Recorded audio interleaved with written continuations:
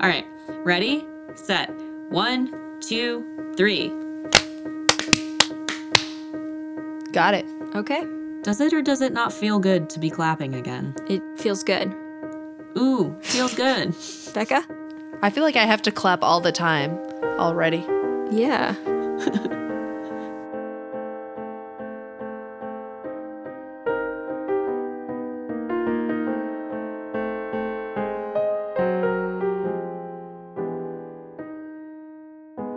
Okay, so let's just get the formalities out of the way.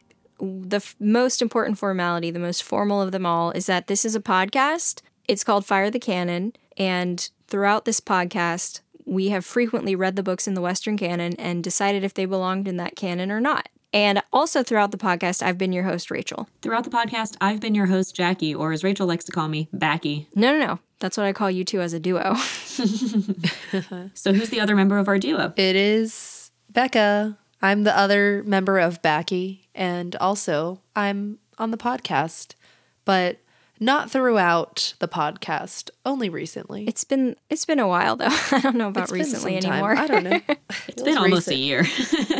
But we haven't recorded in like 3 months. We have taken an extended break. Like if this amount of time we haven't been recording was a hotel, it would be the extended stay in, because that's how long it's been. Is that a real place? But we're back. And there have been, yes, it is.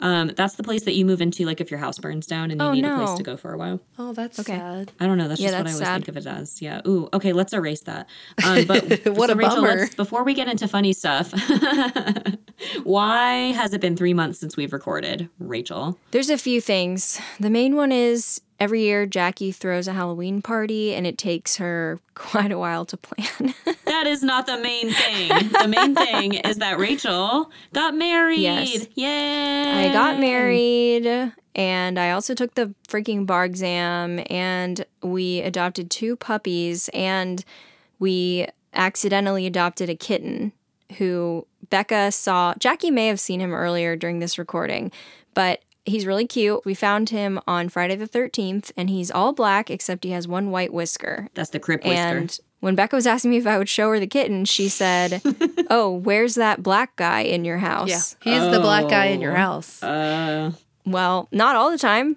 There are other ones often. He's the black guy, though. You know. Yeah, the one who lives in here. your house. Yeah. Definitely.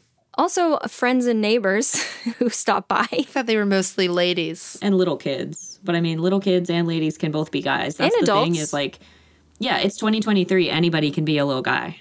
Yeah, it's true. But he's cute. The puppies are cute. Anybody can be a black guy in 2023. I don't know. Anyway, I've had a lot going on, and then Becca has had a couple exam periods in that time when I'm sure she was happy that she didn't have to record a podcast. Well, unfortunately, we've started a little bit early for me, but it's okay. Oh, you're saying you wish that we'd taken 4 months off. Yeah, it's okay. Yeah, we announced no time that we were taking off. So, I mean, what's another month at this point? Another fun thing we did was, so it is now November. We're recording early November. It was Rachel's birthday yesterday. Happy belated birthday to Rachel. Oh, yeah, that's another thing that I had going on, I guess. Yeah, I didn't have a birthday this year because my birthday was Rachel's wedding, but that was even better than a normal birthday. And your real birthday, your spiritual birthday, is Halloween. That's true. So, yeah, so we've had a lot going on. In September, we went to Rachel's bachelorette party, which was in Puerto Rico, and there's all kinds of funny stories from that. And I feel like the one thing I've been thinking about when I was like, okay, obviously we're going to get to the book stuff, but I'm like, next time we record, I always have an idea of like, what's a funny story we could tell? And there's only one thing that has consistently stuck out in my mind since September, and it's a story about Lydia at the bachelorette party, which I don't think she'll mind if we tell. She's fine. No, she won't mind. She'll never know, actually. That's true. Yeah, she'll probably never know. Well, guys, let me start with this. Have you ever been down so bad that you had to take all your clothes off to poop? Becca? You mean like not from drunkenness, but when you're like, this is going to be a big one. I'm going to shower after this bad boy. Yeah, so that kind of thing. Yeah. You have. Okay, so this runs in the family. No. Wait, have you never done that, Jackie? I've never done it. No. I have never taken my shirt off to poop, no. You're not like planning to shower after? There's never been a time when I'm like, I either already needed to shower I wasn't before. going to shower, but now I have to. It's never Yeah. made me need a shower I didn't need beforehand. Let's put it that way. Well, there was one night. Yeah. Okay, yeah, let's hear the story. Well, let me just say this. There was one night we hadn't even, I mean, you know, you drink throughout the day and stuff, but we weren't drunk or anything. We were like getting ready to start for the night. And Lydia was gone, like just gone. And we were like, okay, well, we're waiting. And we thought for like the longest time she was like on the phone with because Ryan or something. Because you guys said, where's Lydia? And I said, she's dealing with something right now. And the reason I said that is because Lydia said, hey, I have to poop. Tell them I'm dealing with something right now. So I said she's dealing with something, and everyone thought like her boyfriend and her were having a big fight. Or like something bad was happening. Something bad was happening. Well, because somebody was like, is Lydia okay? Is something terrible happening? Yeah. I was like, it's just she's constipated or she's the opposite. I don't know. Something bad's happening. But it's, yeah. So she comes out, and I was just like, Lydia, like, you okay? And she just responded in the most deadpan monotone voice. That was crazy. Yeah, she goes, that was crazy. Had to take my clothes off.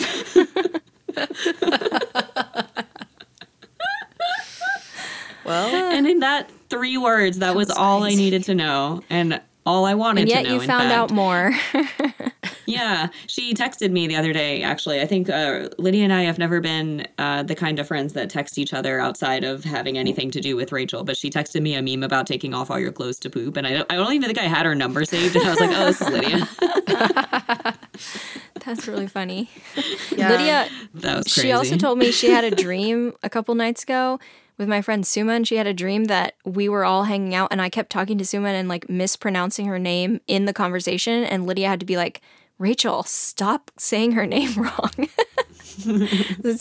She also, I guess we could cut this out if you think, depending on, but we also bonded, Lydia and I, because we are like medication sisters. Like we take the exact same doses of the exact same types of medications. Mm-hmm. Different reasons though, right? I think. No, same reason. Same reasons, according to her. And she was like, do they give you nightmares? And I was like, yeah, they do. They give you real bad nightmares. She's like, what about sweating? And I was like, yeah, you sweat real bad. And she was like, well, I have to get up every single night and change the sheets. And I was like, ooh. huh. How many? That's not How great. often is she bad, though. washing sheets? I would just sleep I on a guess it's towel at that point. Every night, she Yeah, every says. night. How many sheets does she have? At least 2. Yeah. Maybe just one Oh yeah, set. maybe one. She's washing them every day. I have to literally sleep with a change of clothes with me at all times because I have to get up and change clothes because the sweat is phenomenal. It's outstanding. Oh. It is so good. The amount of sweat. Whoa, okay. That's crazy. That is crazy. So what other funny things have happened other than Lydia having to take off all her clothes to poop? Yeah, let's talk some life updates now that you know about one of my sister's digestive issues. Most important life Oh, wait. update. Okay. Here's something to do. Well, maybe I'll save this for the end because it'll be a good segue. We also have an upcoming segment, which is going to be like things Jackie's cried over now that she's not taking her is it anxiety I forgot medication or that. something? She's been taking notes about stuff that makes her cry. Yeah, I've been like Lydia's Sherpa into the world of taking this medicine, but at the same time, like I'm not taking it anymore. And so I've been keeping a list of all the things that have like either made me cry or that I've teared up over. Since we're talking about it now, do you want me to just do that and then we can talk about some book stuff or do some life updates? Yeah. Or wasn't there also like things that have made you like have a panic attack and it's like my pencil eraser broke or something? You think you must have dreamed that because I have not had a panic attack. Oh, nice. But, Even better. Yeah, even better. But if my pencil eraser broke, that I would lose my shit. Right, of course. That I can tell you. Okay, so things that I teared up about this week. This is not always like crying, but this might just be like a tightening feeling in the throat or something. Okay, number 1. And tell me how you guys would feel about these. If we would cry or not cry? Yeah. Okay. I heard a Care Source commercial, which is like a type of Medicaid, reminding people to update their contact information. No. And I thought that's so nice of them to remind people. I would not cry. I saw a picture of my friend's baby. No. I'm not a big baby person. I'm not a big baby person either. You know this about me. I heard a story about someone else tearing up due to seeing a picture of someone else's baby. No. No. Because then it would have happened just now. Yeah. That's true. So I went to Salem with Joshua and his parents, and I made them go on a witchy tour with me. And the tour guide told us to stand up for what's right. No. It depends on how emotional the tour was before that. I think it's pretty emotional. Like, a lot of people were murdered. A lot of people are murdered a lot of times all over the place, and I don't cry about all of it. He took us to the most haunted Dunkin' Donuts in the country. I How emotional is that? I will say I did tear up about when we were doing the whole Crucible thing, but I don't know if I would tear up from a tour guide at Salem. I don't know. I could go either way. I think 80% chance I would not tear up, but I might. He pointed at like the graveyard full of all the Salem people, and he was like, all those people didn't say anything. Whoa. Like, well, a lot of them were dead before that happened. But so anyway, I saw a picture of a cat. No. Depends. I imagined a thought that someone else might have about a baby, but I didn't have any evidence they actually thought that thing. A lot of these are about babies. Was it a mean thought or a nice thought? Like, that's an ugly baby, and then you cried. I think the thought was, this baby's all fucked up. No, I wouldn't cry if I thought that someone might think that about a baby. I tried to give away a piñata for free, and the person who said they wanted it never picked it up. No. I would be it would hurt my feelings though. I wouldn't cry, but I'd be like, wow. Wow. Yeah, this is how you treat me and my piñata. This is how you treat my free piñata. But the funny other thing about that is that they did eventually come pick it up after I'd added this to the list, and it was this weekend. So Rachel, Steven, my youngest sister Caitlin, her boyfriend, and then our other friend Jordan all came to my Halloween party, and they were all like sitting in the dining room having breakfast, and they watched this woman walk up on my porch and take a box and leave. And Jordan saw this happen and didn't say anything until afterwards. She was like, Did you just get robbed? That woman just took a box off your porch. And I was like, oh no, that was her getting the piñata. But like, thanks for stopping her if that wasn't her. Yeah. Wow. Oh, here's something that would make you cry, Jackie. Don't make me cry, Becca. Well, it was kind of nice, but it's also kind of sad. I didn't cry, but I was thinking, oh, how touching and also very sad. So, and this, I'm not going to give any specific information, so this won't violate HIPAA or anything, but I had a patient that is on the autism spectrum, and he's like in his 30s, and he's... Oh, I know that guy. Yeah, you probably do. But he's like nonverbal, and he can't take care of himself, and he still lives with his parents. Okay. And like usually people like in their 30s, especially anyone with like developmental issues, like have terrible teeth because it's just like, you know, It's hard. Maintaining. It's a lot of steps to keep your teeth clean. yeah. And even people honestly. who don't have that severe of problems, you know, will have bad teeth, you know, because it's a lot of work. Mm-hmm. But he had really good teeth. He had like only one filling. Oh. It's because his parents brush his teeth twice a day and they floss his teeth. And it's like he's so resistant to like let people do things in his mouth. So it's like, you know, that this old couple are putting so much effort and time into brushing his teeth every day that Keeping they're their like in son's really good teeth shape. perfect. And it's just like, that was, I don't know. I was like, that's very nice. Some love. Because if he fights them on it every time, and he's got to be pretty big and strong by now. He is. But it's so important, like, little PSA for your teeth here. Like, that's also your cardiovascular health, and your mental health is very highly connected to your teeth. But it was just that like, I sucks. was like, oh, they really love him, you know? Like, that's love do right really there, love him. you know? Yeah. Aw. Well, Becca, it didn't work. I didn't cry, Yeah. but that is really sweet. Yeah. Okay, we're almost at the end of this list. This is my friend Michael, who, erstwhile listener of the pod, I don't know if he still listens, but he said something profound about why Gandalf is always mad at Pippin, and I thought gosh. that is so true. Gandalf is like toxic masculinity embodied, if you think about it. We can talk about this at another point, but most of Pippin's fuck-ups are actually Gandalf's fuck-ups first, okay? Just keep that in mind. Okay. To compose myself. I was on Spotify and I saw that Halsey, the artist, Halsey has had over 31 billion streams worldwide, billion with a B, and I just thought about how big of a number that is, and I choked up. Oh. Nope, I wouldn't cry about that. Yeah, I'm mentally ill. And then a cat that I had never met, but that was like fostered through the foster place, died this week, and I sobbed for like an hour, and I never even met this cat. And it was an old cat, though, Becca, if that helps. It does Yeah. help. It does help. It doesn't help Jackie, but it helps other people. The last one, which is funny, is there's a restaurant in Cincinnati called Skyline, which is, if you're from anywhere in the Midwest, you'll know what Skyline is. They put It's chili like on the famous spaghetti. Cincinnati chili place. Chili on spaghetti. But I took Jordan and Steven and Rachel and everybody there on the last day of this Halloween weekend because they said they wanted to try Cincinnati chili. And I said, no, you don't. And they were like, well, we're here, so let's try it. So we took them there.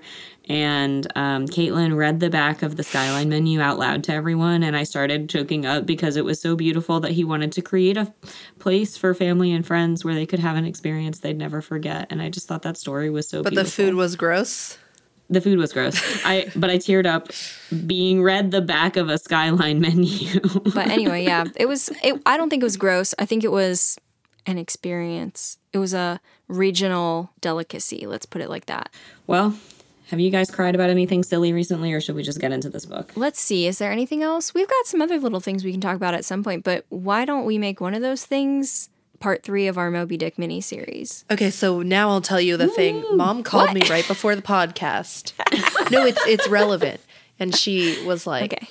you know. Becca is like the opposite of a vampire. She waits until she's not invited, Yeah. and then she's like coming in. So it's just so everyone knows that I'm not a vampire. That's why.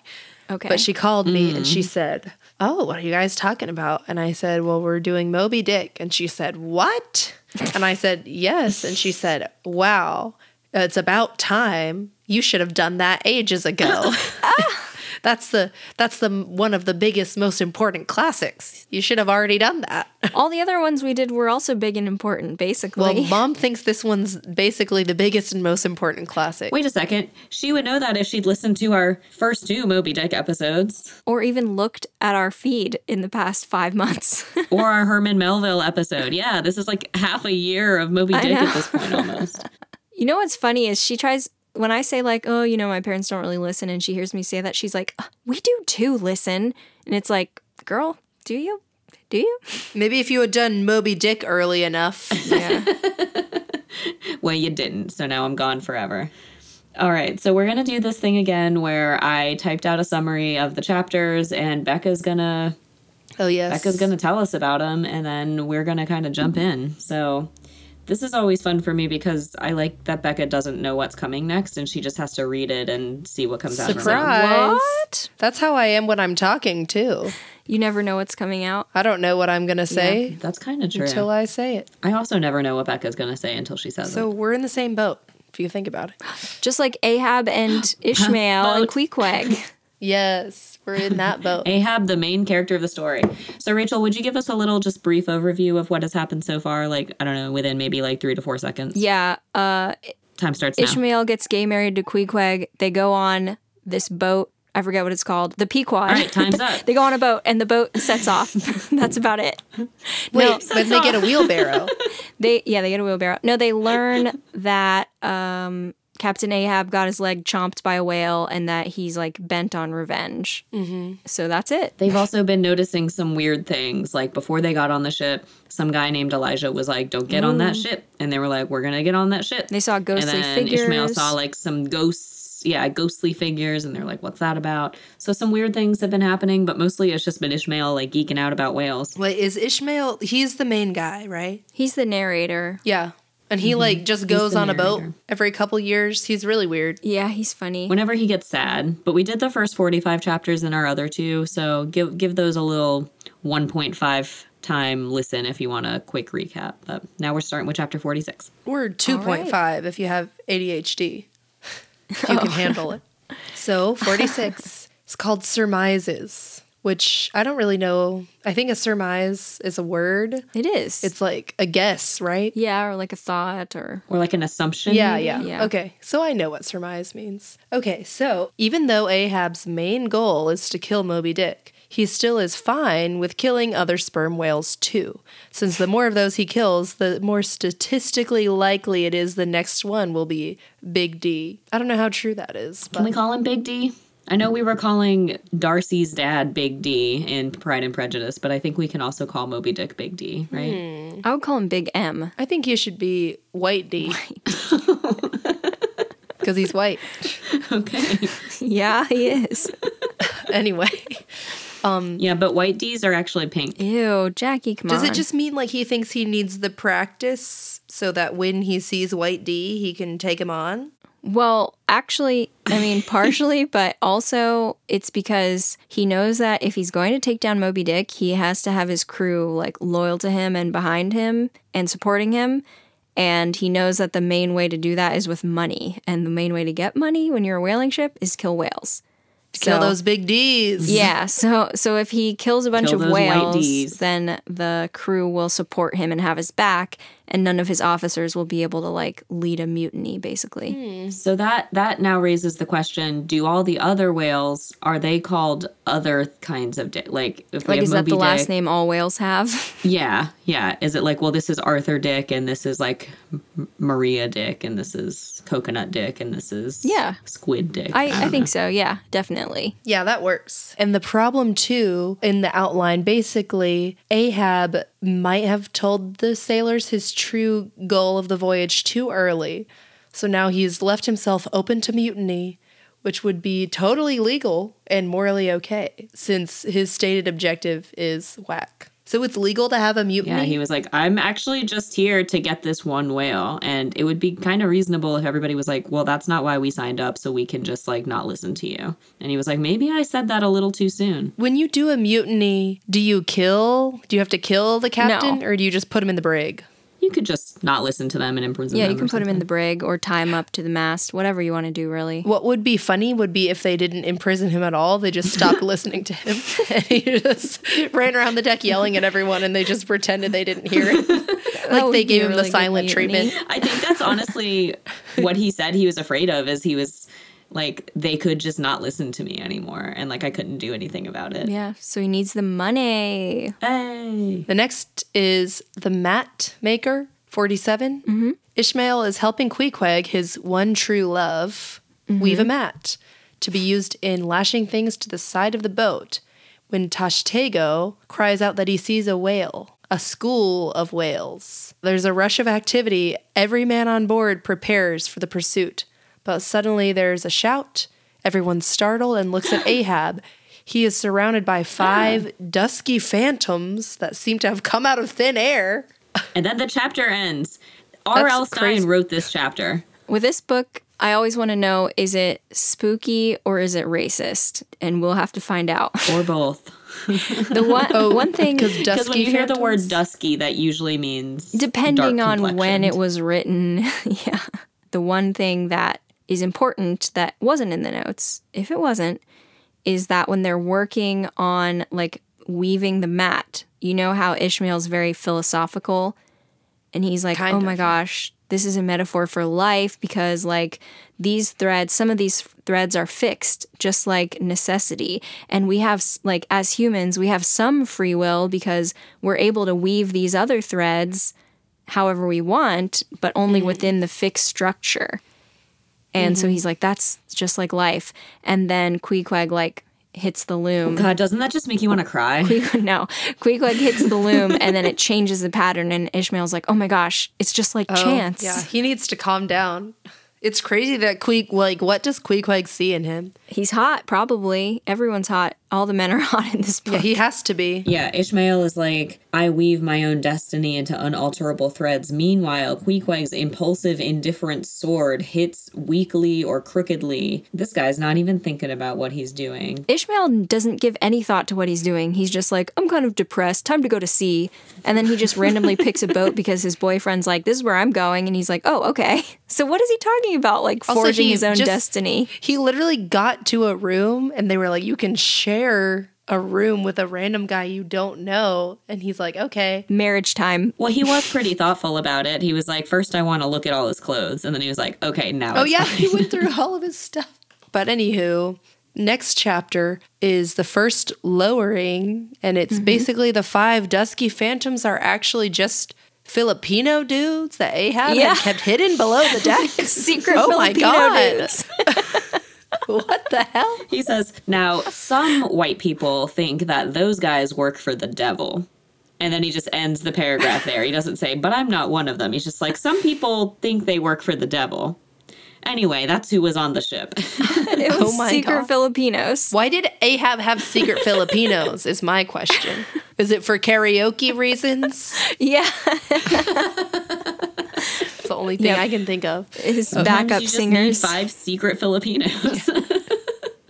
Okay, their leader is Fidala, a tall, dark-complexioned, obviously, man with his own hair braided into a turban atop his head. He just wrapped it around his head. Isn't that how Filipinos are? Their names are like things like Fadala and they wear hair turbans. No. I don't think so. All these names he comes up with, like Herman Melville wasn't a poorly traveled dude. Like he was kind of a well-traveled dude, but you would think like any name of anyone outside of like America or Britain that he had to come up with would just be like a collection of syllables. I mean, it's possible. The Philippines, they've been like a hub of travel for people from all over for a long time. So there's like a big Muslim community. There are Chinese Filipinos. There's all kinds of different Filipinos. But what is Queequeg? What is He's not Queequeg? Filipino. I've never heard anything. Not my business. I know, but what his name is. He doesn't. It's only Rachel's business if they're Philippine. Yeah. I can't speak to whatever Anyway, Queequeg okay. is. But anyway, they come up to Ahab and he's like, "Are you guys good?" And he's like, "Oh, yeah." And everyone jumps into the smaller boats and lowers down for the chase. What's funny about this for me is like I wrote these ridiculous things and sometimes Becca reads them and sometimes she doesn't. And it's funny for me to see what she does. So I wrote, Ahab says, "You all set, Fed?" And he's like, "Sure am, old Hab." And Becca just turned it into something normal. Ahab says, "You guys good?" It's like my Odyssey, like the different translations. This is my translation. So now the guys are chasing the whales on little boats and they're having conversations. Apparently one person is like, "Oh yeah, I knew there were going to be stowaways." And then Stubbs like, "What's the big deal? There's 5 more guys to help us. Who cares where they came from?" Yeah. No, the problem is that it was a secret. Yeah, why was it a secret? Well, no, Rachel, who cares? There's Who 5 cares? guys to help us now. So there's like a kind of it just goes through like different conversations and thoughts that different people have. One of them, I guess this guy named Archie. Archie is the one who was like, "I knew that there were going to be stowaways here. Like I've been trying to tell people." And somebody says to him, "Never heed yonder yellow boys, Archie." Yellow boys. That doesn't sound good. It's so bad. Stubb is like, "What's the big deal? It's just 5 more dudes." Ishmael is like, "Oh, those are those ghosts that I saw. That explains things." And he's like, "Oh, and that's why Elijah was being really weird." And I'm like, "Is it?" Like, don't get on the boat. There's Filipinos. Beware. They might sing I don't know if karaoke that's or why. something. Okay, look.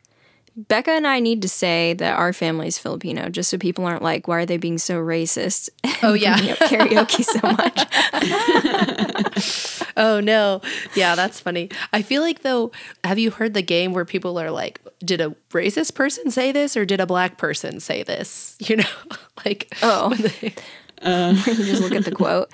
yeah. I don't think I'm allowed to know about that. Oh, game. yeah. sorry. I mean, I don't play the game, but I'm familiar with it. You've observed the But game. you just lost the game. Well, here's one thing I do have to say is if you've ever seen a Filipino, they're not yellow. We are not yellow. Have you ever seen a Filipino, Jackie? I think I'm looking at 2 of them right We're now. not yellow. I'm sometimes yellow, I will say. That's why, I mean, the yellow thing, the reason I mentioned it is like, it's like a cringy thing to say, but it also just goes to show like they have no idea what they're talking Just say about. brown. Like, quit being such a freak about it. They're brown. They're brown dudes. They're from the Philippines and they're like out in the sun all the time on boats. So they're brown. But he's got a white hair turban. That's fine. It's fashion. It's fashion. Have you ever heard of it?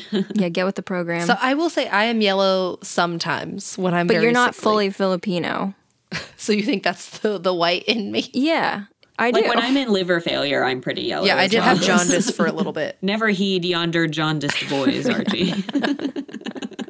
Oh yeah, and so apparently Queequeg and Ishmael, of course, are on the same boat together. They're lovers. Gots to be. Okay, there's a storm, and they can either give up or keep going. And Starbuck is like, "We're gonna keep going." Queequeg is supposed to harpoon a whale, and he misses. The storm gets worse. So basically, like, the storm came, they missed the whale, all the other boats are somewhere else. The Pequod has, like, sailed away, and they are just in the ocean at night. And eventually they see, like, once their boat is finally underwater and they're like, okay, we don't have a boat anymore, then they, like, see another. So there were, like, 4 boats that got lowered down. One was Starbucks, one was Flasks, one was Stubbs, and then one was Ahab and Fadala. The Filipino crew. Yeah.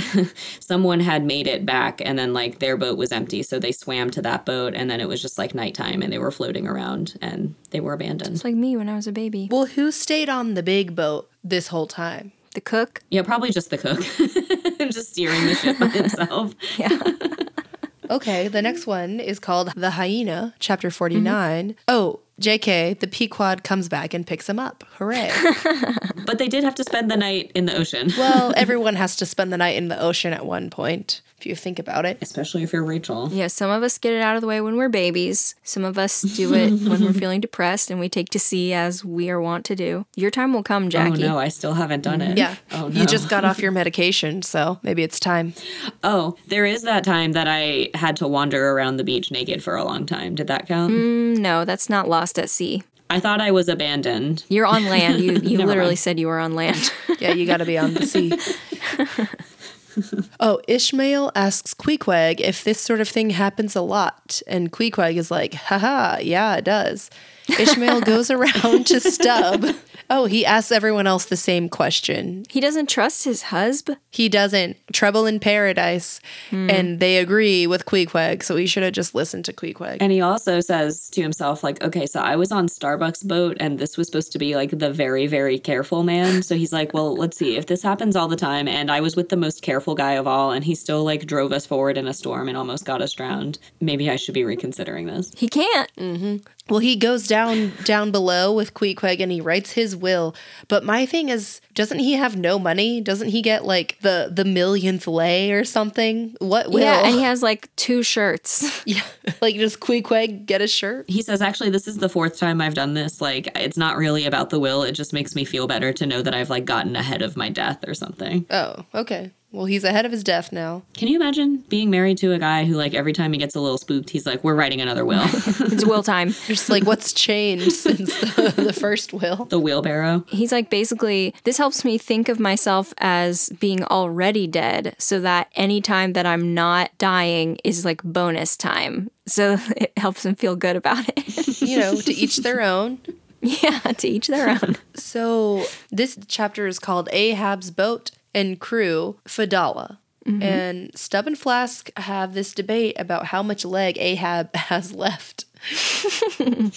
Because he says, if I was missing a leg, you couldn't catch me out on one of those boats. And the other one says, well, I mean, he does have one whole leg, and then he has most of the other one because he has like a knee. And the other one was like, I ain't never seen him kneeling, so I wouldn't know. Ishmael explains how clearly the owners of the Pequod didn't think it was a good idea for one-legged Ahab to command a whaleboat of his own. So he never asked them to supply him with a crew for one. That's why he had secret Filipinos, because they were like, oh, you shouldn't have your own tiny whaleboat. Yeah, but there is an extra tiny whaleboat on there, and it's so funny because everyone's like, yeah, I noticed he was spending a lot of time, like, looking at the plans for that other extra boat, and we were just like, let him play with his little extra boat. And he even designed it to be, like, I was thinking, like, ADA compliant, like, he made a little special part where, like, his stub leg could go, and everyone was like, aw. Disability rights and, like, king. it didn't occur to him. Yeah, it was like, but it never occurred to anyone he was actually planning to use that boat. And sneak in some Filipinos. He's like, I'm gonna make sure this boat is made specifically so that I, a man with a peg leg, would be able to like get on this boat and command it easily. And they're like, he'll never go on that boat. Yeah. He just is having his fun. Because he doesn't have a crew. Little did they know. Yeah, they just thought he was having a lot of fun playing around with plans and preparations for a random spare boat they had on board. Yeah. There we go. Now everyone on board is cool with it. And Fadala and his men are just welcomed in with the rest of the crew, as they should be. Yeah. I'm sure they're a lot of fun. Once they got over their initial shock at, devil employees being there. Yeah, yellow guys who work for the devil. Wait, why are they devil employees? Because Ishmael said a lot of white people think those guys work for the devil. Well, if Ahab is the devil, they do work for Ahab. if you think about it. Oh, shit. I didn't even think about that. Yeah. He is a devil analog. Well, I thought you were thinking about it the whole time. No, Ishmael's saying it literally. I know, but I thought you were making the connection. So I didn't even bother. I was saying not. it explicitly. I missed the connection. Then there's a soliloquy that is beautiful and racist, which is crazy.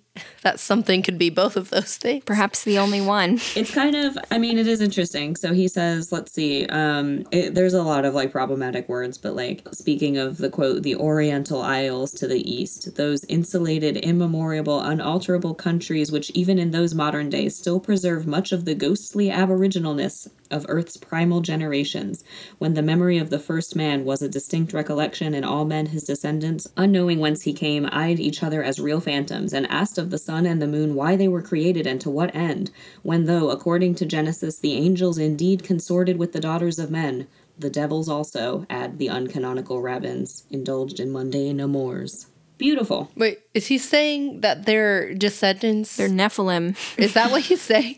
I don't know what that guy's saying. White people are from Adam and Eve, but not those yellow people over there. Is that what he's saying? That is biblical, you know. Therefore it is fact. That there were a race of large men. But you think that's the yellow people, though, Rachel? I don't think so. That's impossible. Okay, the Nephilim were explicitly described in the Bible as being large men, and Filipinos famously are small. Yeah, I know. So there's no way. It's the Scandinavians. Proven to be untrue using Bible logic. I'm going to put in a sound effect for proven to be untrue using Bible logic. What should that be? What would it be, Becca? Yeah, I think that it should be like that. Yeah. Okay, so now we're talking about geography. 51 is called the Spirit Spout. Mm-hmm. We got the Pequod, and they're cruising in a region called Carroll Ground, which Ishmael describes aptly as watery. Ishmael.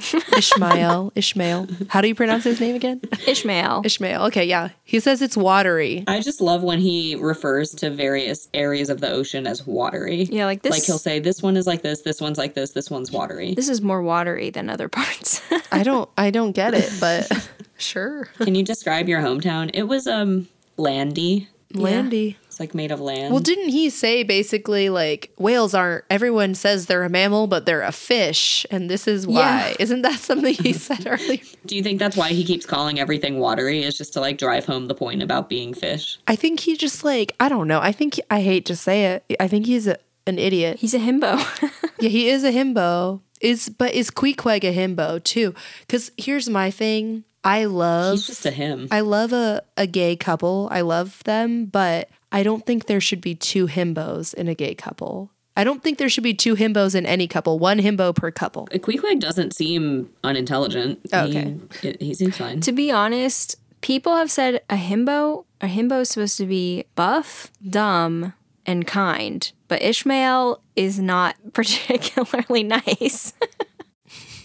Or buff, so I think. He not compared to Queequeg. Yeah, but Queequeg's the buffest man in all the land. Yeah. So anyway, like Ishmael's not a himbo. But like he's a knockoff himbo, and I don't think you need a himbo and a knockoff himbo in the same couple. What part? Like, can't have two dumb hot guys in the same couple. Is that what you're saying? Yeah, I think. What do you have to have instead? Like, you need a smart person. Smart guy, dumb guy. Yeah, or a regular guy, dumb guy. It doesn't matter how kind or hot you are. You just have to be smart. Yeah, I would say. Well, here's the thing. They're great as a pair of friends. If they're two himbos and they're best friends, perfect. But as lovers, one of them should have at least average intelligence. You cannot have two morons dating. You can't. Okay, eugenics queen. Well, they're gay. I hate to say it, but they're not going to produce a child either way. So yeah, eugenics has nothing to do with it when they're gay. Yeah. You just can't be a moron anyway. Yeah, I'm just saying. It just okay. Yeah, that's my rule. That's himbology 101. I think I'm going to come out on the record and say I'm totally fine with two dumb people being in a relationship with each other. Listeners, do what you got to do. I'm just talking about the gays, the himbos, for himbos, gay himbos. Yeah. It's just not a compelling couple anymore. I mean, if that's who they are, I'm just saying I'm not entertained. So if you want to entertain me as some characters in a book, you can't be two himbos. All right. What do you think it means that, like, Queequeg knows that it's pretty common to get abandoned by the ship, and he still was like, yeah, come on, husband, you can get on this boat as well? I don't think Queequeg's a himbo. I think he's smart. Yeah, but so is he trying to kill Ishmael No, then? he's just like, it's all good. He's not worried. He's Okay. unbothered. Que sera, sera, that kind of thing. Yeah, exactly. Moisturized, unbothered, in his lane. Exactly. Is that from something? Yeah, there's a meme of like a wet little animal, and it's like, I'll just send it to you. We can post it. A meme of a wet little animal. Usually, I'm sure it's a quote from something else, but I normally see it as a meme, like text above a picture of a wet little animal. Okay. All right. Continue, Becca. Okay. Basically, there's a spout of water that keeps appearing every couple of days, which I guess is a whale spout water. Happens night after night, and everyone freaks out, but it disappears immediately, and they can't follow it. Ishmael finds this and the weather, because the weather is still and calm. He thinks it's creepy, and they're being lured into a false sense of security.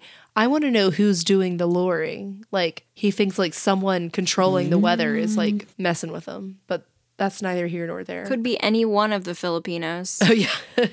They do work for the devil, so. We're pretty sure they can control the weather.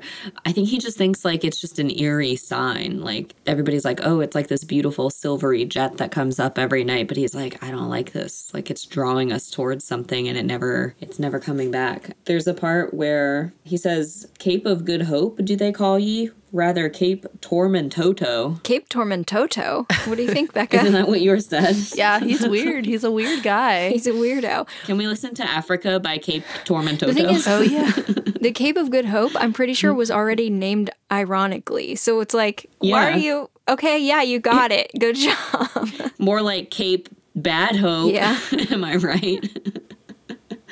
But yeah, it's getting spooky because now that they're starting to see this spout every night, Ahab is like not sleeping anymore. And apparently the weather is still but cold because Ishmael says he will stay up and just like stare out into the sea at night for like hours until like snow sits on his eyelashes and like squishes them together. And when he does sleep, he doesn't close his eyes. Probably because they're full of snow. Yeah. Well, if they're cemented together, you'd think they'd be closed. Maybe he's scared of getting them cemented together. I don't know, but it ends, the scene or the chapter ends with Starbuck going down below deck and he sees Ahab sitting up, sleeping with his eyes wide open. And he's like, that's freaky.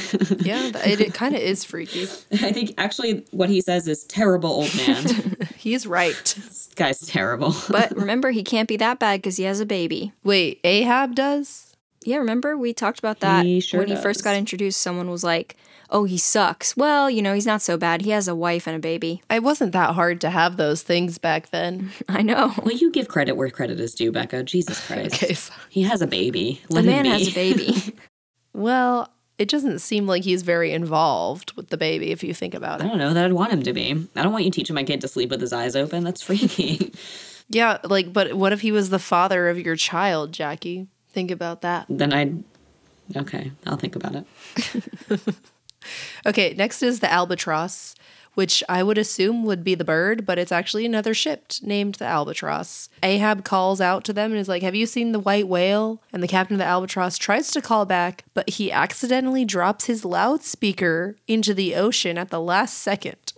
What is a I loudspeaker? didn't know what to call it. The book called it Speaking trumpet. The book called it a trumpet, but I thought if I just said he dropped his Bullhorn, trumpet, you would basically. picture like Louis Armstrong just dropping his instrument into the Well, how helpful. They didn't, just like a cone that you're speaking into. How good is that? It's louder than just like, shouting. is the trumpet that important? Like, could he not just shout? Apparently not, because he's like, hey, have you seen Moby Dick? And the guy's like, oh, and then like drops his thing, and then they can't hear each What a other. dork. Think about it. Yeah. I mean, imagine you're sailing for months and months and months, and what are the odds you're going to pass by another ship that close, and you finally get your chance, and then you're like, oh, Yeah, what a loser. drop my trumpet. The other Sorry. thing, though, is the albatross. It's like spooky looking. And also, apparently, it's been at sea for 4 years. So that's kind of spooky. And the other spooky I don't know thing if that's is like, spooky. as the ships cross paths, all the fish that were following the Pequod follow the albatross instead. Okay, that's interesting. And it gets kind of sad. Ahab looks down at the fish, and he says, swim away from me, do you? But Ishmael says it's like this unspeakable sadness in the tone. Oh, he loved Why those does he even fish. care about fish? Yeah. He loved them, Rachel. They were He's his a only whale man. friends. Those were my only friends outside of these 5 devil men.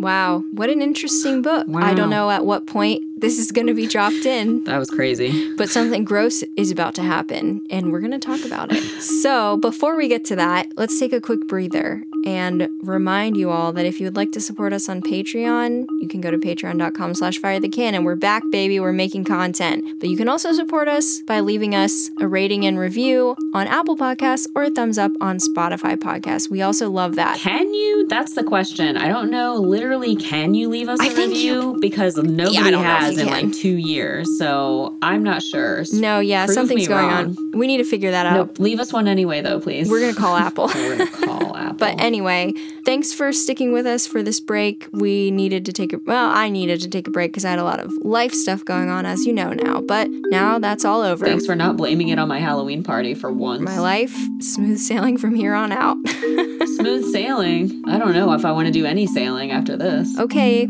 back to the episode. Time for the gross stuff. Time for the gross stuff. So the next chapter is the gam, and Ishmael is explaining a quirk of whaling life that's called the gam, and this is the definition of gam. It's a social meeting of 2 or more whale ships, generally on a cruising ground, when after exchanging hails they exchange visits by boat's crews, the 2 captains remaining for the time on board of one ship and the 2 chief mates on the other. I don't know. I don't get it. Becca. Oh, it's like they kiss. It's like the 2 ships go by and they're like, one chief mate goes to the other ship and one captain comes to this ship and we all just hang out and chat for a little bit. Yeah. And they swap news of the world, letters, maybe a book that you've finished. You trade it with like somebody else's book that they've finished. They do a little kissy. How do they decide which captain leaves to go to the other ship? I would want to leave my ship. They just both hold a trumpet and see which of them doesn't drop it. And it's like, okay, then you go over there.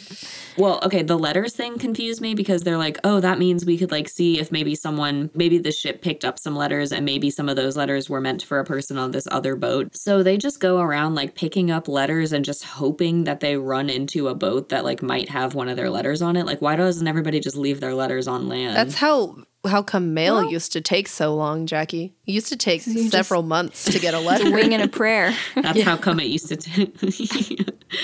No, it wasn't. They weren't. That's like if I just took all my neighbors' mail and just went to the grocery store and just hoped that I ran into my neighbors without even knowing what they looked like. Well, but if you every time you went to the grocery store, you talked to everyone.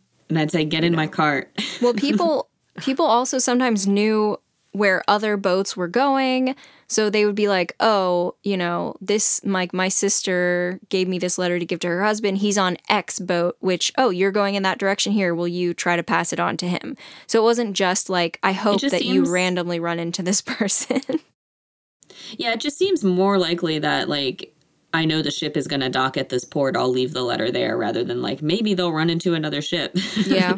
But another funny thing is that in order to get between the 2 boats or the 2 ships, they have to take like, again, a smaller boat to get from one to the other. And it's this like point of pride thing that the captain or the chief mate or whoever it is cannot touch anything with their hands. So they have to like basically stand. They're not allowed to sit down. They have to stand up on this boat as it's like being, ferried from one ship to the other. And if they like reach out and touch anything or try to steady themselves, everyone's going to make fun of them. That's hard for Ahab because he only has one whole leg. Mm-hmm. Yeah. Good thing he has a special boat for his peg leg. You didn't think that was funny, Rachel? This whole like, look, Ma, no arms. No, I did. I said, I said, Oh, okay. It was a closed-mouthed chuckle. That's so white of you. That's the white side coming out. Yeah, it really is. So the next chapter is very, very long. It is very 54, long. The Town Hose Story. And when you saw this, did you think what I thought? Like, who's the town hoe? And why can't she just have a name? She's a person. I would assume Ishmael is the town hoe. The whole book is the Town Hose Story. Yeah. Yeah, exactly. That'll be the title of this chapter or this episode. Yeah, the Town Hose Story. Well, anyway, he's telling a bunch of Spanish men a scary sea story, and it takes place after the events of the Pequod. So this is an aside, basically. Yeah. The thing that happened on the ship happened before the Pequod, but Ishmael is telling the story after the Pequod, if that makes sense. Okay. Like he's going to a future time where he's like, one time after all that stuff happened with Ahab, I was in Peru and I was telling this story. And here's the story. Okay. And so, yeah, this is the story. He knows it because he heard it on the Pequod because Tashtego was told the story, or someone on board the Townho told Tashtego the story, and he talks in his sleep. So now everyone on the ship knows the story. Tashtego is Stephen. I don't know why they didn't just have him overhearing Tashtego saying this story to relay it, as opposed to him being like, here's a story that I told people in the future. I learned it on the Pequod. You're right. That makes... Because it's this whole thing where he seems cool as hell because it's all these like young Don Pedro and Don Sebastian and they're like, oh my God, you're so cool. Have some more liquor. Yeah, I told this to my hot Spanish friends. That's exactly... He wanted to brag about having hot friends. Yeah, they're like hanging on his every word. Hot young Honestly, men. yeah. He was like, this is a time that I held court all night and everyone listened. Wow, what a loser. Okay. But he's Steven. He's just saying all these things in his sleep and everyone's like writing that down and talking about it later. Yeah, I've got more of those for a bonus episode sometime. Yeah, I'm excited to hear it. Tell me at the end, I'll put it in. Okay, so here's the deal with the Townho. There's a first mate named Radney, and he's mean and ugly. Ooh, double whammy right there. Mm-hmm. He's not a himbo. No, the opposite. There's a sailor named Steel Kilt who's hot and strong, so maybe a himbo. Way better than Radney in every way. And Radney hates him. The ship springs a leak and no one can fix it, so they have to pump water out of it each night. Radney is part owner of the ship. Steel Kilt thinks Radney is being too precious about the ship, is making them work at the pumps even though the leak isn't that bad, because he's afraid to lose money. So he starts talking shit, and Radney takes revenge by ordering him to clean up poop and sweep the decks. Steel Kilt says, no, I'm too hot and powerful for that. And honestly, iconic of him. Like, I'm too hot and powerful for that. Good for you, Steel Kilt. Know your worth. A fight ensues. Steel Kilt punches Rodney's face in. Rodney? Like in? Radney. Like he breaks his face? Oh, Radney, whatever. Okay. Basically, Steel Kilt gets imprisoned and flogged, and when he comes out, he swears revenge on Radney. He's about to knock Radney overboard and kill him, but God intervenes. What? And then here's Moby Dick. Here comes Moby Dick. They go out to capture him, but Radney is knocked into the water and eaten by Moby D. The big D. The big white D. Steel Kilt is like, hell yeah. It just doesn't, like, okay, let me say this. That doesn't sound like that crazy of a story. There's a hot guy, there's an ugly guy. They disagree. The hot guy punches the ugly guy and gets punished. And then once he's not punished anymore, he almost kills the ugly guy, but then the ugly guy gets eaten by Moby Dick. Like, that's not that crazy where I would be like, oh, No. I'm a hot Spanish guy, but I want to listen to you talk. And they're like falling all over themselves. Like, do you swear? You promise? Maybe they're hitting on Ishmael. Maybe that's actually what's happening. Probably. Well, then I feel like he's also hamming it up a little bit because at the part where Moby Dick is about to show up, they're like, oh my gosh, he's looking faint. Get him some more wine. And he's like, no, I'll be fine. And then he continues. But then there's like, we don't have to go into it. There's this whole other thing where like, well, then Steel Kilt goes and like tries to get some more people for the boat. But then the captain wants to get people for the boat too. And they both can't do it. So he like beats him there and blah, blah, blah.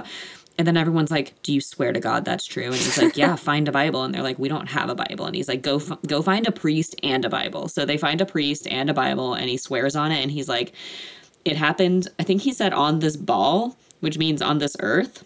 Yep. He said it happened on this ball, and I talked to the guy. Steel Kilt. And I met those people, and I've talked to Steel Kilt since Radney's Has death. he? And they're like, Is he lying? He might be lying, but he said he got the story from Tashtego, and now he's like, oh, I talked to Steel Kilt. none of this might be true even. This could all just be fake people. And I'm thinking to myself, having not finished the book yet myself, I'm like, is this just like an allegory for what happens on the Pequod? Like, are any of these people even real? Who knows? I don't know. I mean, it's definitely, he's like, wow, fate. Like, fate can really intervene in the form of Moby Dick. I think that's the message. Yeah, but the story continued for way too long after that. And Yeah. It's like, it's Steel Kilt's story. It seems like this is about Steel Kilt, He needs his own book. He also, he wrote another book. What's that one? It's called like Billy something. Billy Budd. Billy Budd. I kept thinking Billy Boyd, and I'm like, that's Pippin. It's not Billy Boyd. But this whole time Becca was talking, I'm like, Billy Boyd? It's not Billy Boyd. So he wrote You've read Billy Budd. I know. He wrote a book, Billy Budd, and it is about a mutiny. And it's like a young, hot guy who, like, sort of accidentally has a mutiny against this jealous, ugly guy who might be, like, suppressing his latent homosexuality. And then Usually the captain... Then the captain has to execute the hot guy, and everyone's like, "Oh no, what a waste!" That sucks. Mutinies usually are about repressed homosexuality. And the hot guy was like, "God saved the captain," and then they kill him, and it's like, wow, he was so young and so hot. What a waste of a hot guy. Yeah, yeah. It's pretty good, yeah, because he kept saying like, "Look, I'll go back to work if you just promise not to flog me." And the captain's like, "I'm not going to promise that." And he's like, "Okay, then I'm not going back to work." And this goes on for like 5 days in a row. Just say you promise. He can't promise. You can lie. It's fine. No, captains can't lie. They're only as good as their word. I thought the only rule for them is they have to go down with the ship. No, they have to do what they said on your contract, like Jackie was saying earlier. They have to do what you say. Well, whatever the contract is that you signed with them, as long as they hold up their end of the contract, you're not allowed to have a mutiny. Yeah. I just think it goes too far sometimes because, like, that whole ship literally could have sank because he wouldn't have had enough people to do the pumps. And he was like, "I'm not going to promise not to flog you." And they're like, "Okay." And he's like, "Well, do you want the ship to sink?" And they're like, "Yeah, fucking let her sink. Who cares?" Not my ship, not my problem. Wow. Not my ship, not my problem. So basically how the story ends, just to make sure I'm understanding, is so they finally get to an island, and I guess they're still at odds with each other because they're like, "I'm not going to work on your boat anymore." He would just be awkward to work on the boat at this point. Is Radney the captain or the first mate, or what is he? He's an officer. No, he was like the first mate. Okay. Yeah. And so anyway, they're going to go to Tahiti to get more guys because they don't have enough guys because I guess Steel Kilt has defected and other guys defected too. Is that what happened? Yeah. Okay. And Steel Kilt beats him to Tahiti and then gets all of the good sailors in Tahiti. The French guys. He found a bunch of French guys going on a sail. Those are not the best sailors in Tahiti. Yeah, I'm sure the Tahitians are great sailors, I have to say. He said by the time the captain got there, all that was left was a few of the more civilized Tahitians, and that's what he had to make do with. I feel like the civilized Tahitians would be great at ocean stuff. Seriously. These guys are so racist. It's insane. It just makes more sense for the Tahitian guys to be better at sailing. They live on islands. Way better. That's how they got there. And in the next 3 chapters, which I don't even know if we have to say the names of them. They're all long. It's basically this is about pictures of whales, all 3 of the next chapters. And they're basically about how Ishmael is saying anyone who's ever tried to draw a whale didn't do it right, except for the French. What? He says the French, despite not having caught like 1/10 as many whales as the English and not 1,000th as many whales as the Americans, still somehow they are the ones who know how to draw whales the best. But doesn't he think they're fish? He doesn't know shit about fuck. Like, this is... Yeah, you shouldn't really trust his opinion on whales. Well, because he's like, if you've seen a whale, you would know they're fish. You would know. But he also says things like, well, he has this one example of something he thinks doesn't look good. And he's like, I don't want to seem inelegant, but this one whale looks like an amputated cow. And then this other one, he was like, well, you'd think, that you could look at the skeleton of a whale and kind of figure out what it looks like. But that's absolutely not the case. And I'm like, is it not? I mean, kind of. I know it's not perfect, but it's not like you could look at a whale skeleton and have no clue what it looks like. You would know it was pretty big. You would. But here's the thing, though. So he's like, no one can see through the water and know what it looks like because the water's in the way. But isn't the water in the way also when Ishmael is looking at the whale? Sometimes it pops out. Why is his view better than everyone else's view? I mean, when you get a fresh killed whale and you hoist it out of the ocean, which unfortunately he will talk about. I don't want to hear about that. Maybe it's a little better, but he's just so judgy. Yeah, he's catty, honestly. Well, and he's always saying, too, like, whales are so special and whalers are special and whaling ships are so special. And, like, what's so special about whales is that, like, you can't see them. And it's like, you can't see anything in the ocean. Yeah, that's true. Yeah. Like, why is it? This is what's so special about jellyfish. You can never see them. Honestly, and you bring a jellyfish out of the water and it's not even a thing anymore. So that's got to be the way hardest. Yeah, it doesn't have a skeleton. Because a whale, at least, is keeping its shape when you pull it out of the water. That's what I always say about whales. At least they keep their shape. You have a skeleton. The whales, they'll keep their shape. Yeah. He does point out that the whales, they do appear to have like human-looking hands if you just look at like their fins. Oh, yeah. No. No, they don't. Yeah, they do. They have If you look fingers. at the skeleton of the fin. Oh, the skeleton. I thought he was talking about their flippers. Take a look at a whale's hand. It looks just like a human's hand. I'm not doing this with him. He's so dumb. No, but I bet that's how people drew it. They were like, well, that's probably what it looks like. Except for the French. It's a little whale hand. Okay, are we going to the Brit? When he's just talking about what right whales eat, it's algae, right? Yeah, I guess calls it so. Brit. It's the yellowy substance that floats on the water. Because right whales, like, they filter feed, right? So it's the algae. Yeah, he says they have Venetian blinds in their mouth, so I assume that means they're filter feeding. Yeah. Venetian blinds. This guy's white as fuck. Yeah, Venetian blinds. Well, anyway, it looks like a yellow meadow on land. What is it called? Baleen, right? Yeah, they're When did we come up with that word? You'd think he would have known about it. Well, he's a moron. The word has been there. He just wants to say Venetian blinds. All right. It's more poetic. No, I think it is because he's talking about how uncertain and terrifying the sea is. He gets poetic with it in this chapter. Get poetic with it. No. Yeah, and that the land, you can see everything, so it's totally chill. Nothing bad ever happens on the land.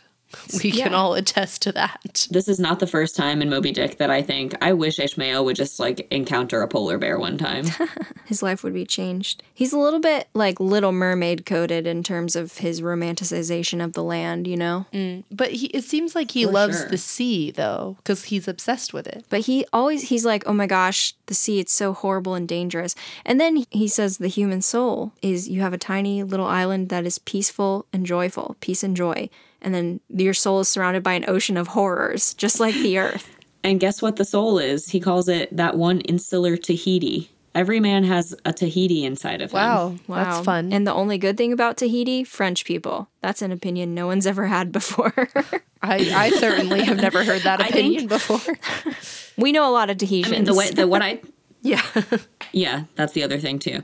I think the thing that I take away from it when he's like, the ocean is so scary, is that he's so awesome for having spent so much time on the ocean. Like, he's clearly talking about how terrifying it is because he thinks it deserves a lot of respect, and by extension, he deserves a lot of respect. Yeah, but it's just agree. like, ew, you're a farmer on the safe land or whatever. That's no big deal at all. Try being on the ocean sometime. That makes sense. Yeah. You wouldn't be able to handle These it. Venetian blind things swimming around. Yeah, it's terrifying. Okay, the next chapter is 59. It's called Squid. Lydia should read this chapter. I know. Dagu raises the cry because he sees a huge white mass rising out of the water. And Ahab and everyone rushes up to see Moby Dick at last. Finally, chapter 59, we get to see Moby Dick, but it's actually just an enormous white squid. At the time that this book was published, were people still thinking that these giant squids were like cryptids? They were scared of them. Everyone was freaked out. People didn't think they were real. I feel like to this day, like, we know giant squids exist, but I feel like they are almost kind of cryptids. They don't come up very much. How giant can they get? And we don't see them alive, right? Like, Yeah, but we know they're real now. Let me see. Let's see when we found out. 2004 was the first image. I remember growing up in the 90s and thinking, squid. like, I don't know if that's real. I believed it. it. And the first time we saw a live giant squid at the surface was 2006. They'd be hanging out in the depths. They really just dropped the ball from 2004 to 2006. Yeah, they had it together. Wait, squids? Yeah. Yeah, they were hiding for like hundreds and hundreds of years, and they were like, that's 05, time to pop up. But Starbuck sees this thing, and he's like, I would almost rather have seen and fought Moby Dick than even have had to just look at that thing. Becca, you were the one... Wait, weren't you the one who got so freaked out by a regular squid? Yeah, it was the size of a pillow. It was when terrifying. When we were in Costa Rica, how old were you? Probably like 15, right? 14, 15? No, I was not a teen yet. You think you were 12? Because I was 11? wearing a one-piece bathing suit. It happens. I wouldn't wear a one-piece bathing suit. We were snorkeling around in like some tide pools, and all of a sudden Becca like pops out of the water screaming at the top of her lungs, like screaming, a blood-curdling scream, starts like running. I saw Lydia! To the shore, running to the shore. No, she was going, had a pointy head. It was so pointy. And just like screaming about something being pointy. And we're like, what is it? What is it? And it was just she saw a squid hanging out in its little squid hole. No, I was about to go in its cave, and it was in there. And she saw something pointy. She just was screaming about how pointy it was. It was very creepy. You didn't see it. Yeah, squids are kind of uncanny looking. I've seen an eel. Those are uncanny. I've seen an eel. It doesn't cause the reaction that a squid does. In yourself. Yeah. Yeah. Here's another example of me not connecting it. So it says, let's see.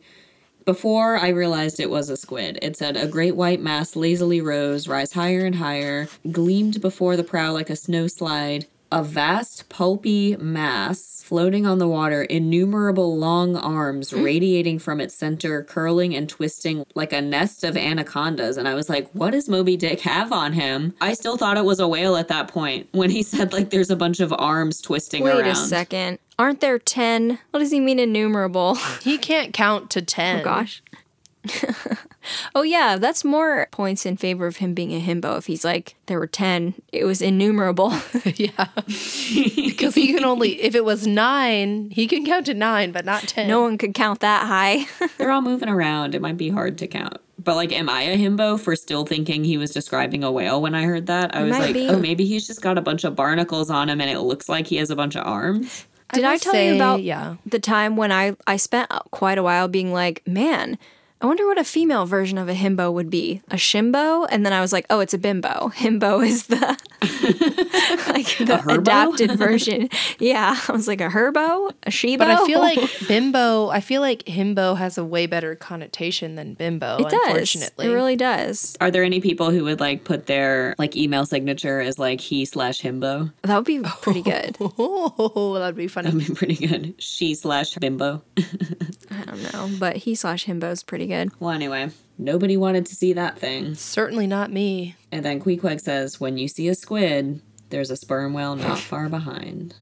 Scary. Okay, the next one's called The Line. Ishmael's just explaining how dangerous whaling line is. He loves to talk about how dangerous things are.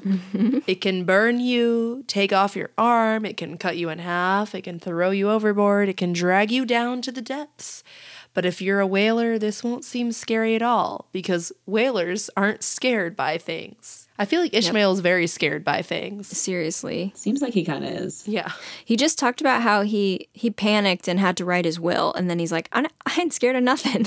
Yeah, he did have to write his will. But yeah, so he's like, oh, whalers, we deal with a real whale line, but all men on earth have a metaphorical whale line. The line they're talking about is like the rope. He talks about the rope a lot. He needs to calm down. This guy's a pain in the ass. He's even racist about the ropes because he says, oh, we used to use hemp, but hemp is stronger. Was like too brown. Yeah, he's like, hemp is a dusky, dark fellow like an Indian, but this kind of rope is a golden-haired Circassian to behold. We use white guy rope now.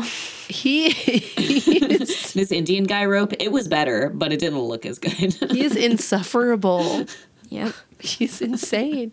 He's like, a polar bear is way different than like a grizzly bear because it's white. Aren't there like just a very small number of bear types, like actual bears on Earth? Like 3 kinds of bear or something? I don't know. I've literally never thought about that. What about the sun bear? I don't think that's a real bear. Yeah, there's a sun bear. There's a panda bear. Koala bear. Well, see, if we're saying things aren't real bears, then yeah, there aren't as many bears if you're going to be picky about what gets to be a bear.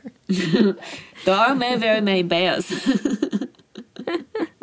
There are 8 species of bear. Okay, that makes more sense to me. But there should be more bears, I think. Unfortunately, that's all we get, Rachel. I think, by the way, speaking of bears, I think I accidentally took my friend to a bear bar last night, like men. as in the large bearded gay men type of way. Oh, no, I know about those ones, yeah. Oh, okay. You're very familiar? Our uncle is one. Our uncle's he's been the captain of a bear ship before. Oh, Eric. Okay. Oh, am I allowed to say that? Yeah. I don't know why not. Yeah. Okay. He's been the captain of a bear ship? Yeah.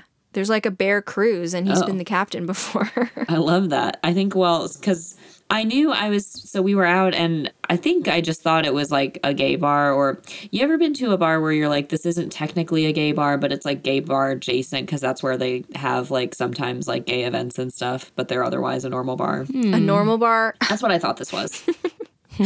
They're otherwise straight bar, non-sexuality a good Christian bar.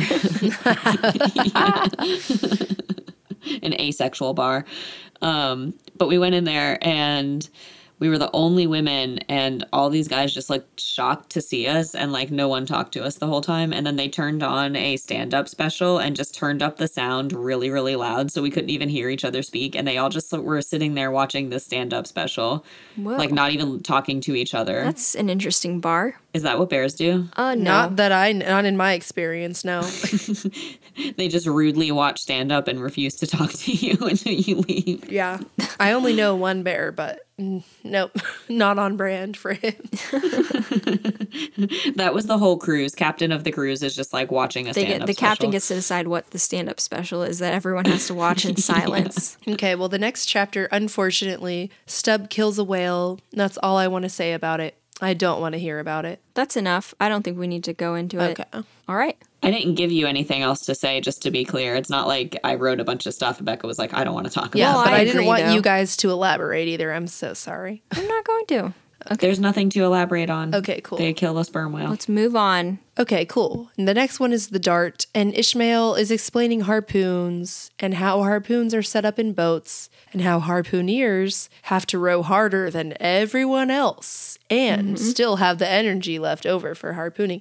How come, isn't there one harpooner in each of those small boats? Yeah, they should put more guys on. Why does the harpooner have to... Yeah, why do they have to row harder than those other guys should row harder? So the harpooner has energy. Ishmael says that. He's like, if this were up to me, they wouldn't be rowing at all except in obvious circumstances. Oh, but then in these circumstances, they have to... Why do they have to...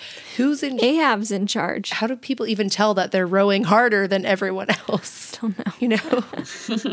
I don't know. I guess they're supposed to inspire the men. It just seems like that could be someone else's job. You agree with Ishmael for once. Yeah, I do. Just on this instance. For once.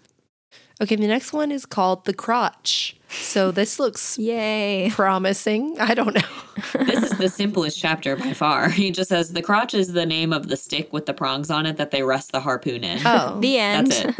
That's it. Not a very exciting end of Moby Dick. Okay, and it says he's telling us so we understand what happens in later important passages. Have those come up yet that you're like, thank God he told me what the crotch is? No. Oh, Not okay. yet. Well, I think after, because we're almost at the end of our segment here, but I guess later on in the book, it's going to be like, God, I really wish I knew what he meant when he was talking about the crotch all the time. Oh, I do. Yeah. Yeah, it's weird because also, like, the chapter is called The Crotch, but he, like, almost immediately starts talking about other stuff. So it's like, why don't you call it the other stuff? Because he's saying, like, it's dangerous, basically, because all the lines have 2 harpoons attached. And the problem is that ideally you would throw both of them and they would both stick into the whale, but that the problem is you stick the first harpoon in the whale and then it dives, so you have to immediately throw the other loose harpoon overboard. Yeah, like from the previous chapter, the harpooner is so tired because he's been like oaring and then has to throw the thing, and then he has to throw the second one super fast. Yeah. But he's tired, so he probably can't throw it super fast, so then you've just got this sharp thing like stuck to the boat that's like flailing around in the water. Yeah, and it seems like if it's so dangerous and the harpooner can never use it properly, like only have one attached. Yeah, that's true. Yeah.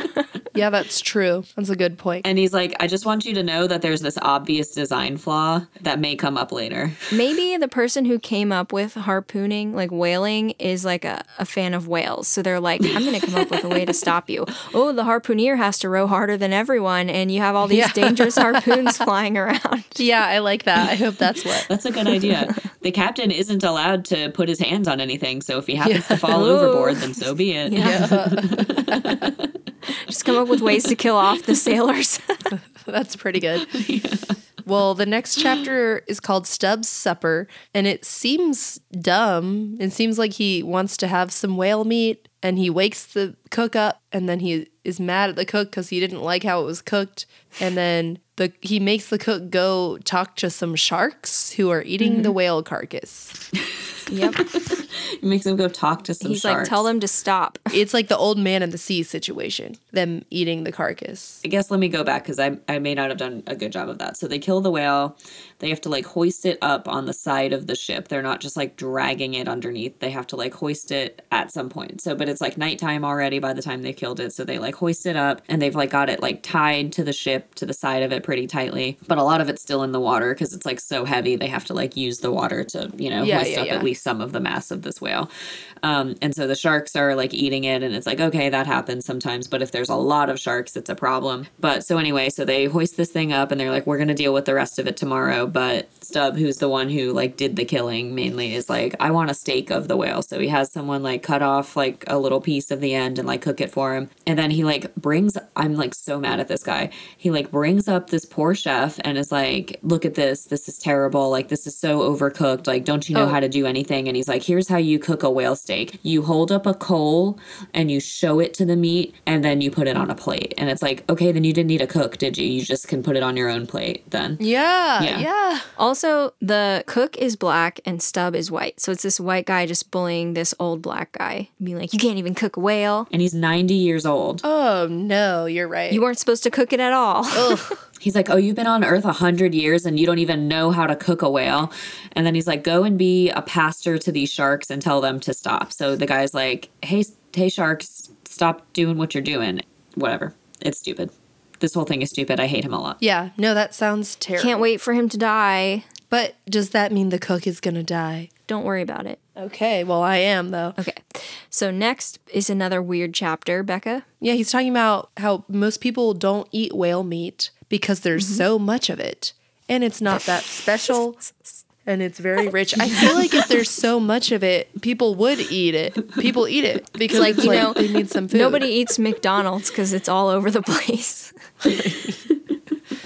Well, maybe he's saying it's not an impressive food to eat because once you've got a whale, you've got a lot of whale. But most people, like, I imagine, and it's the same there, it's not like every meal has to be impressive. You just got to eat. So it's like sometimes you need something cheap that's available. He also said that he thinks, like, people don't like to eat it because when you're eating whale meat for dinner, you're seeing it by the light of a whale oil lamp, so it's weird. But then in another chapter, he says he's like thinking about what counts as the skin of a whale. And he's like, well, it's got this kind of like clear-ish like coating over the top of it. And I have some of that I use as bookmarks in my books about whales. And it's kind of clear. So it actually even can magnify words a little bit. And he's like, I like to read about whales through a whale, if you know what I mean. That's pretty fun, actually. They're all freaks. Yeah. He also, when he's saying like, oh, people probably don't like to eat whale because you see the whale by the light of the whale, he's like, but actually, probably a lot of times when you're eating a steak, the knife you use has like ox bone, and sometimes maybe you're eating a goose and then you pick your teeth with a goose feather, so who knows why we don't eat whales. He says, it's only within the last month or two that society passed down a resolution to patronize nothing but steel pens. Like, we only just decided to only eat out of like farm animals recently, so everybody can sit down about not wanting to eat a whale that they caught themselves in the ocean. I feel like Ishmael is like, I don't know, he's just like the person that's trying to get you to be gluten-free or something. He's just like, or I don't know, or no. This is what it is. He is like the person who's trying to get you to do like the caveman diet. Oh, paleo. Like go keto, right? Mm-hmm. Paleo, that's what I'm thinking of, yeah. We just need to go back to our roots. Yeah. Of eating whales.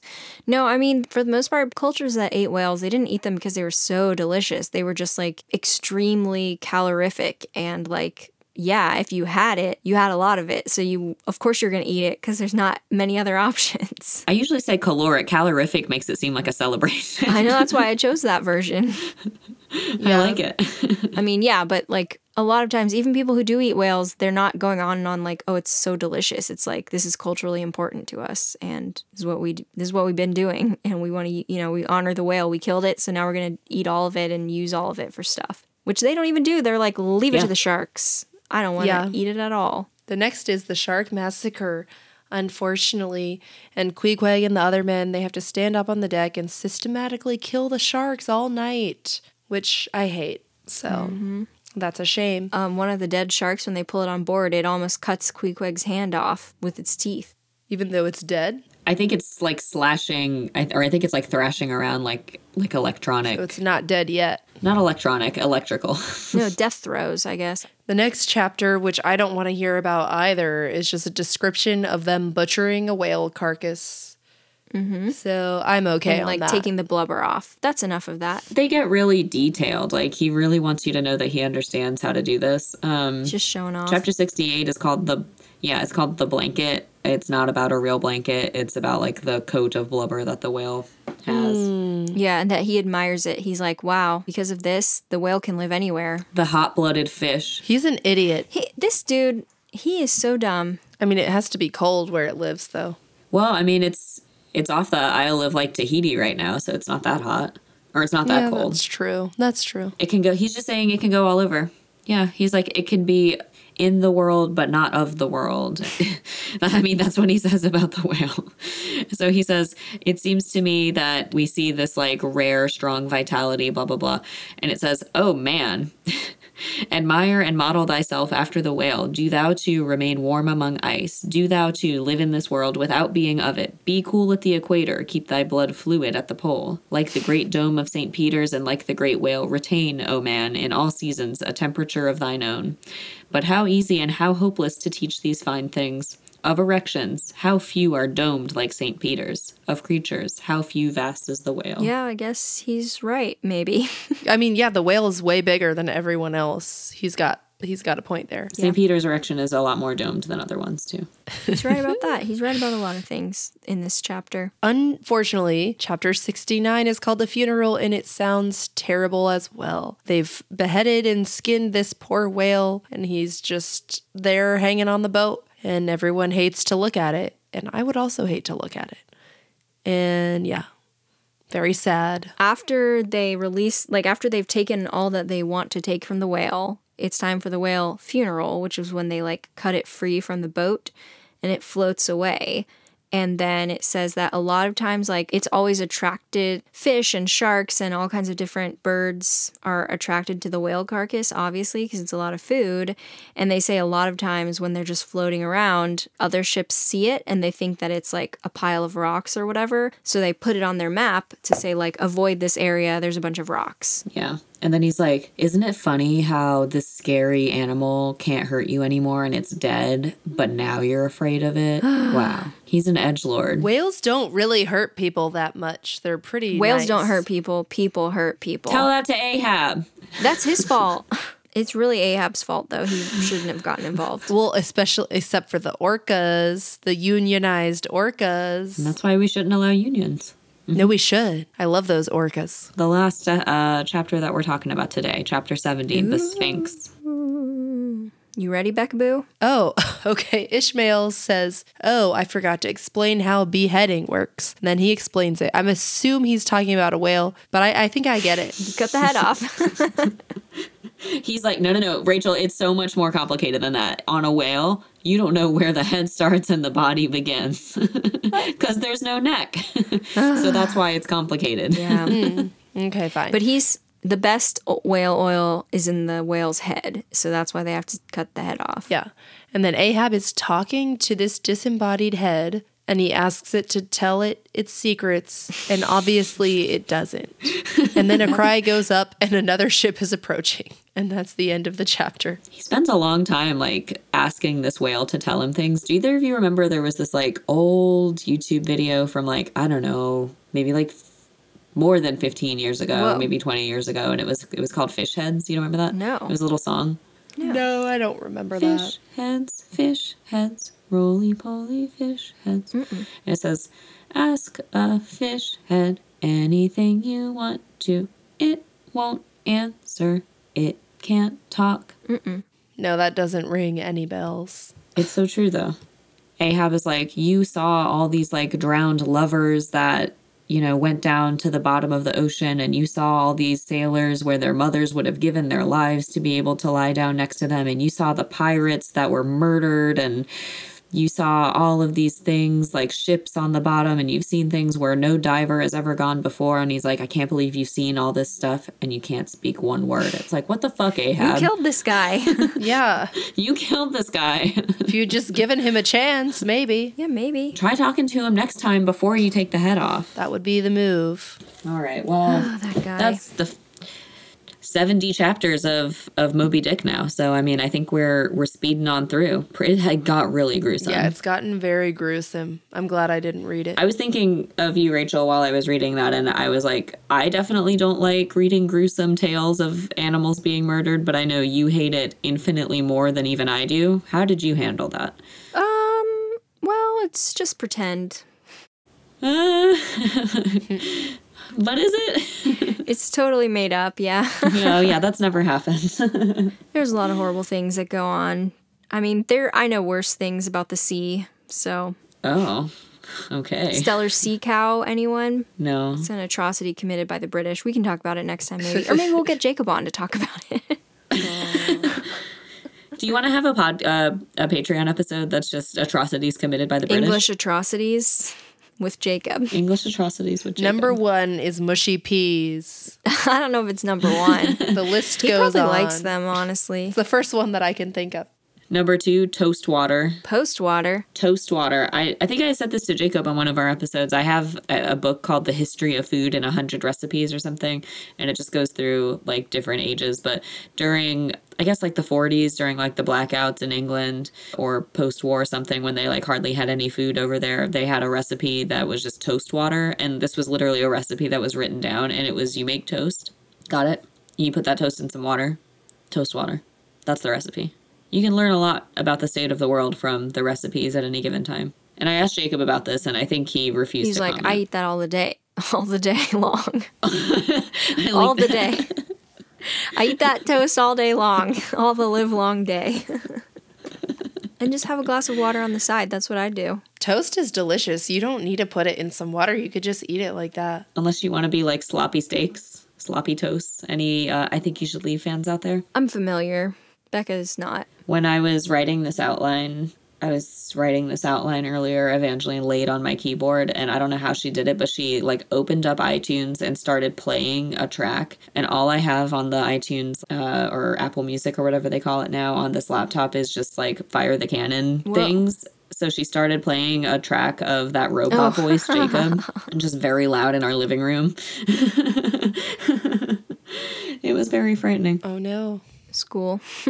Well, is this the end? I kind of have to go because I have school tomorrow. All right, can we say like maybe one more funny thing just to get us going? Let's hear it. I can say something from when I was in Salem. Yeah, that's appropriate. When we started on our tour, you know, this was before I cried because he told us to do the right thing. And I was like, I hate doing the right thing. But this was at the beginning. And he was showing us these different areas, and he showed us this one building, and he was like, oh, this is a place where there was a movie filmed in 1993. It was kind of a box office flop, so I don't know if anyone saw it, but this is where that happened. And then he moved on, and I was like everyone kind of laughed, and I was like, I looked at Joshua, because he knows all the movies, and I was like, what is he talking about? And he was like, I don't know. And I was like, okay. So we start walking, and I was like, wait a second, like, what movie is it? And he was like, Hocus Pocus, and everyone laughed at me. And I was like, I'd never seen it. Oh, he was being ironic. Yeah. You haven't seen Hocus Pocus? I'd never seen it, and I guess Joshua hasn't either. So we were the only two idiots on the tour that were like, what movie? But did he not say Hocus Pocus? No, he didn't until I asked him. Like, that's how much he assumed everyone would just know what he meant. That is pretty funny.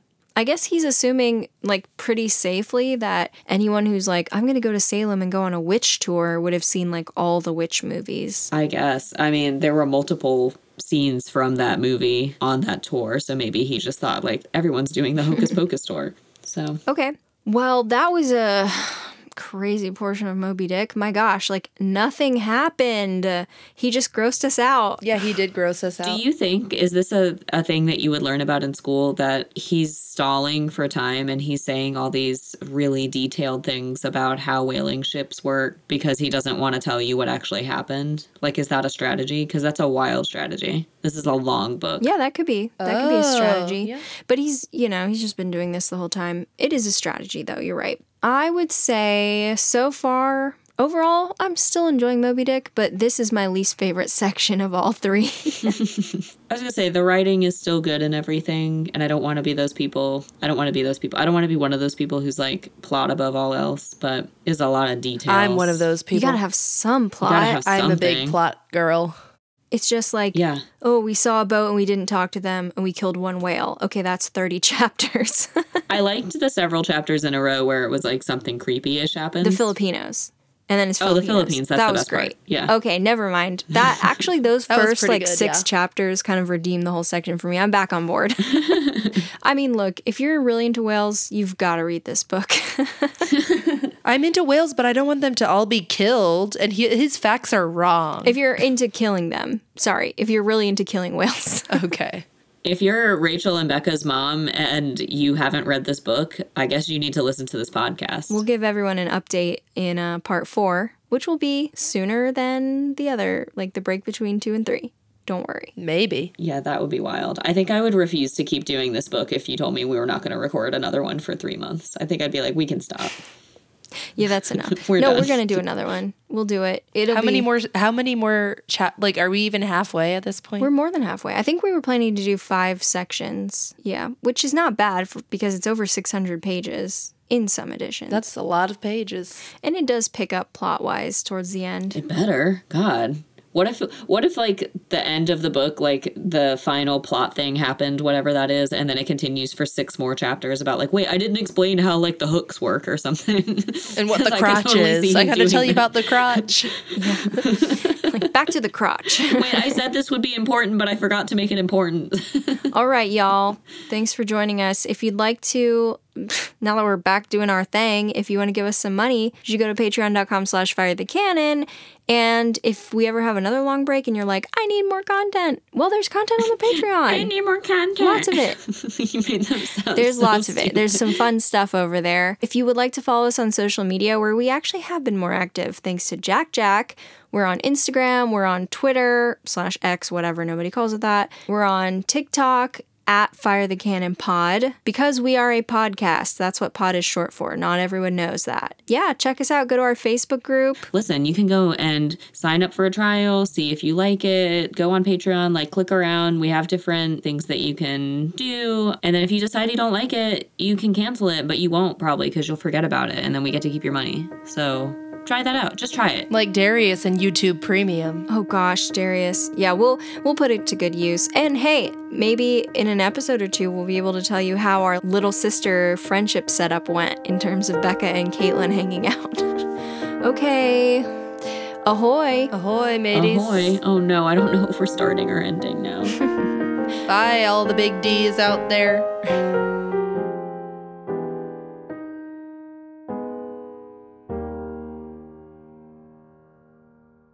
That was crazy.